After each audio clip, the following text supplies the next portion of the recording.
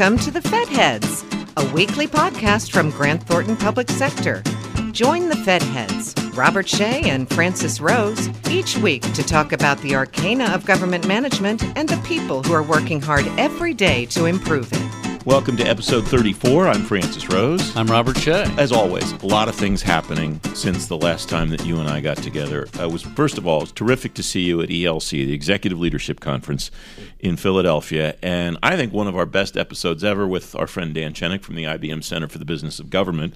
And one of the things that we talked about in that conversation was the fact that Margaret Weichert now is, in addition to being the Deputy Director for Management at OMB, has taken on the acting role as the Director of the Office of Personnel Management for whatever length of time she's there or for whatever length of time OPM is there.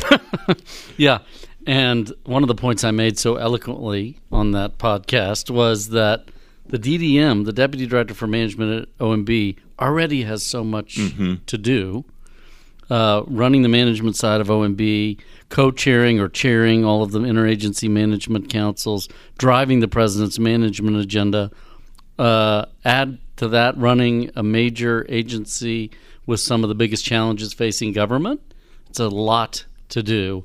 Not sure there's a human being with the capacity to do all of that well. Well, my understanding is that the administration is already looking for someone who will be able to manage the agency independently, that the long-term plan is not to have Margaret do both jobs. So that should be some consolation to her as she tries to do both jobs, at least for the time being. That's right. So we'll get a nominee, and they'll be confirmed in sometime in this century. That's right. Well, and that's why I suggested that based on what happens in the election in a couple of weeks, we might not see somebody confirmed for a long time. It might be another acting person, but not her, so that person at least can just be the acting director for some period of time. Yeah, that's one of the things that will be impacted by the election. Mm-hmm. And the Senate, people are talking about Democrats getting an advantage in the midterms. The Senate's a place where Republicans could conceivably pick up seats, in which case confirmations might go more speedily. All of the election intrigue and so on is bound to play out over the next couple of weeks because the election is in about 3 weeks. But there's so many things that can happen. It's 2 weeks. I don't know how to read a calendar.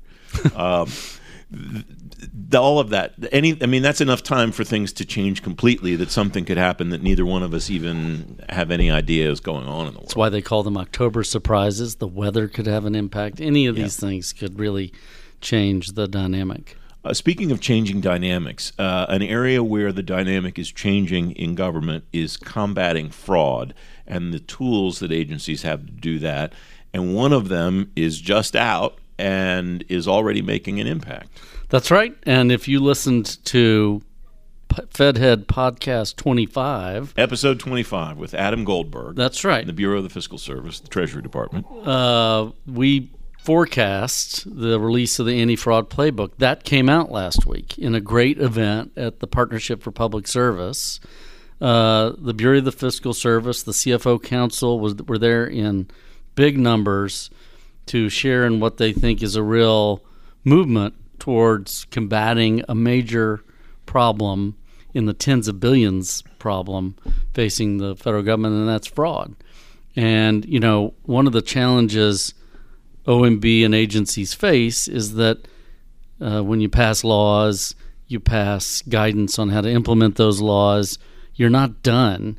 Agencies hunger for some real practical tips that they can use to actually implement the spirit of those major management improvements. And so the Anti-Fraud Playbook is one of the tools to do that. And I highly encourage people to go see it, cfo.gov/fraud prevention. Mm-hmm. It is featured prominently on the CFO Council website. We'll link that in the show notes. What do you think is the significance of the proliferation of playbooks for agencies to use in the last several years? We've had a number of them, Customer Service Playbook, and there's a Digital Services Playbook a number of years ago, and others. I think it's just that you can really help give some practical tips. It's almost like a cookbook.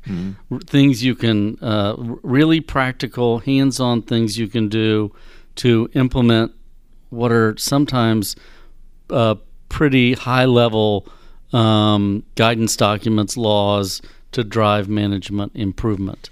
In this case, the Department of Veterans Affairs raised its hand and said, we'd love to help develop that, to tailor it to our situation, our environment, and they used that process to sort of flesh out what they thought would be real practical steps other agencies could take. Is this something that we'll see more of, or have we kind of hit a plateau with playbooks, or am I missing the point of it by focusing on the format so much? I think you'll see more of them. The Office of Financial Innovation and Transformation at the Bureau of the Fiscal Service at the Department of the Treasury has said it would love for more ideas like this one to proliferate, because they've got a real agency with real problems, and they can help really tackle something that they think would be useful to other agencies, a real life experience. What is new in this playbook, or what is different? Is there advice here that agencies weren't following before, or is it more just a kind of a compilation of best practices that most agencies maybe were doing a couple of them but weren't doing all of them? Give me a sense of how that works. Well, I mean, I think it's a number of steps that will address fraud in ways that agencies may not have thought of. So some will have done it, others may not have, and they can find them all in one spot. What else is on your radar screen the last couple of weeks? Well, we talked a little bit about OPM, and the director left abruptly.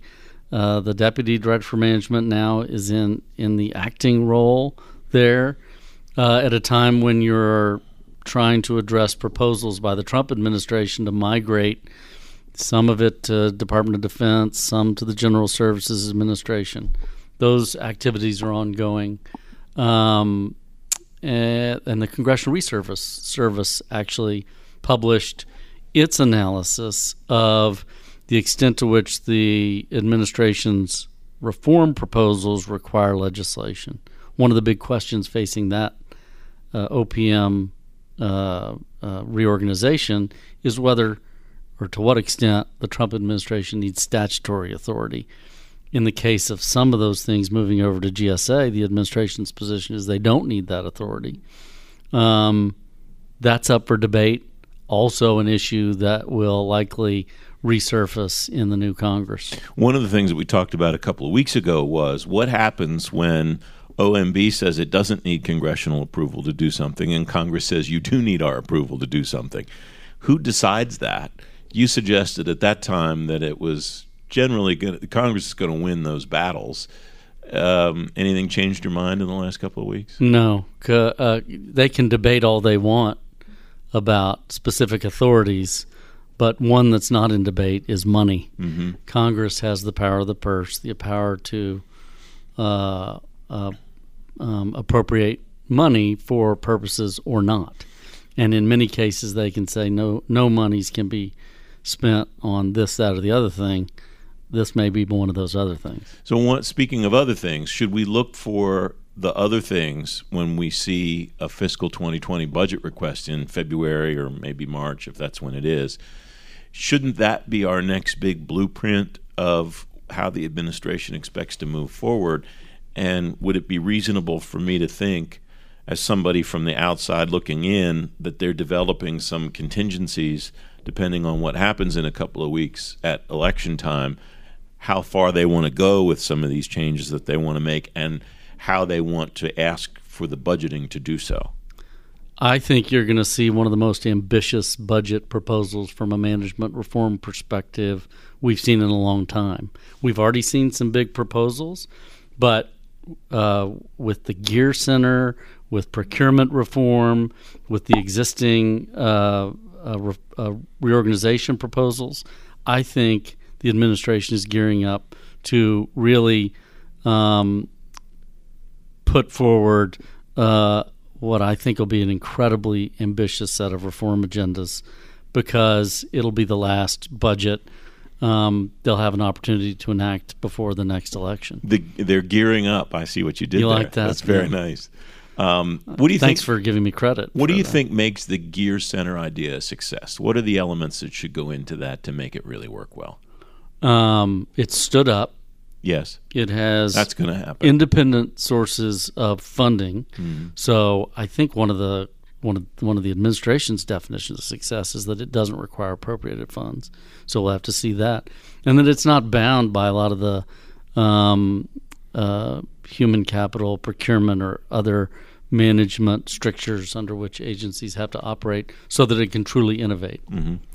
There's so much going on, and I love getting insight on it and throwing the issues around with you every week, my friend. I have to raise a couple more things. Oh. One of our definitions of success Yes. is engagement with the audience. Yes, we talked about that a couple of weeks ago. I got a LinkedIn message Really? from one of our listeners, Pranav Ravikumar. Hope I got that right. Pranav, thanks for listening, my friend. Pranav's a sophomore at Emory University, Excellent. and he asks whether change in control of Congress would impact Grant Thornton projects.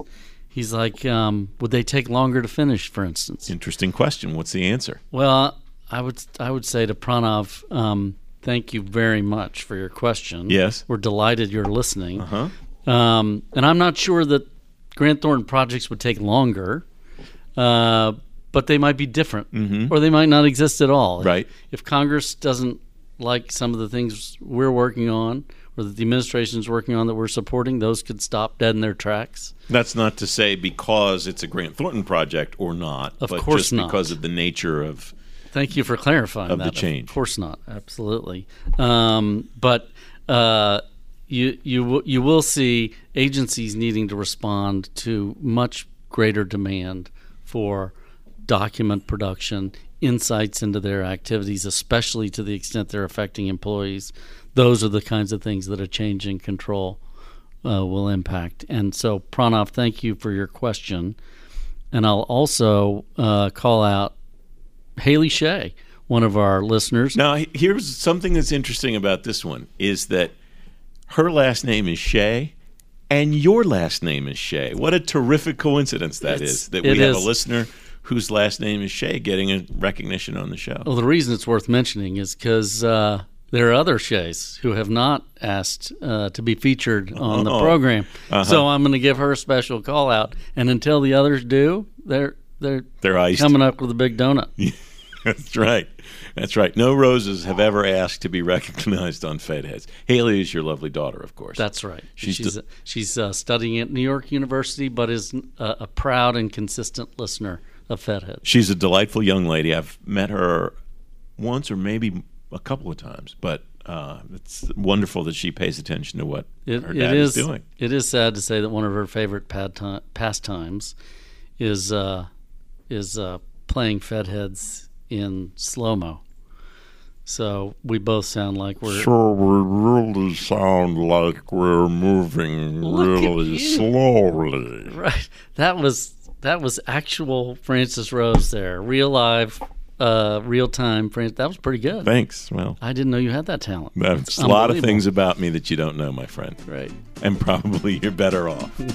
Another great episode in the books. Thanks very much for having me back. Great to be with you. Thanks for listening to The Fedheads, brought to you by Grant Thornton Public Sector. All of the resources talked about during the episode are available in the episode description. We'd love to hear from you. Connect with us on Twitter at GT Public Sector to join the conversation. And don't forget to leave us a comment or review on iTunes or the Google Play Store.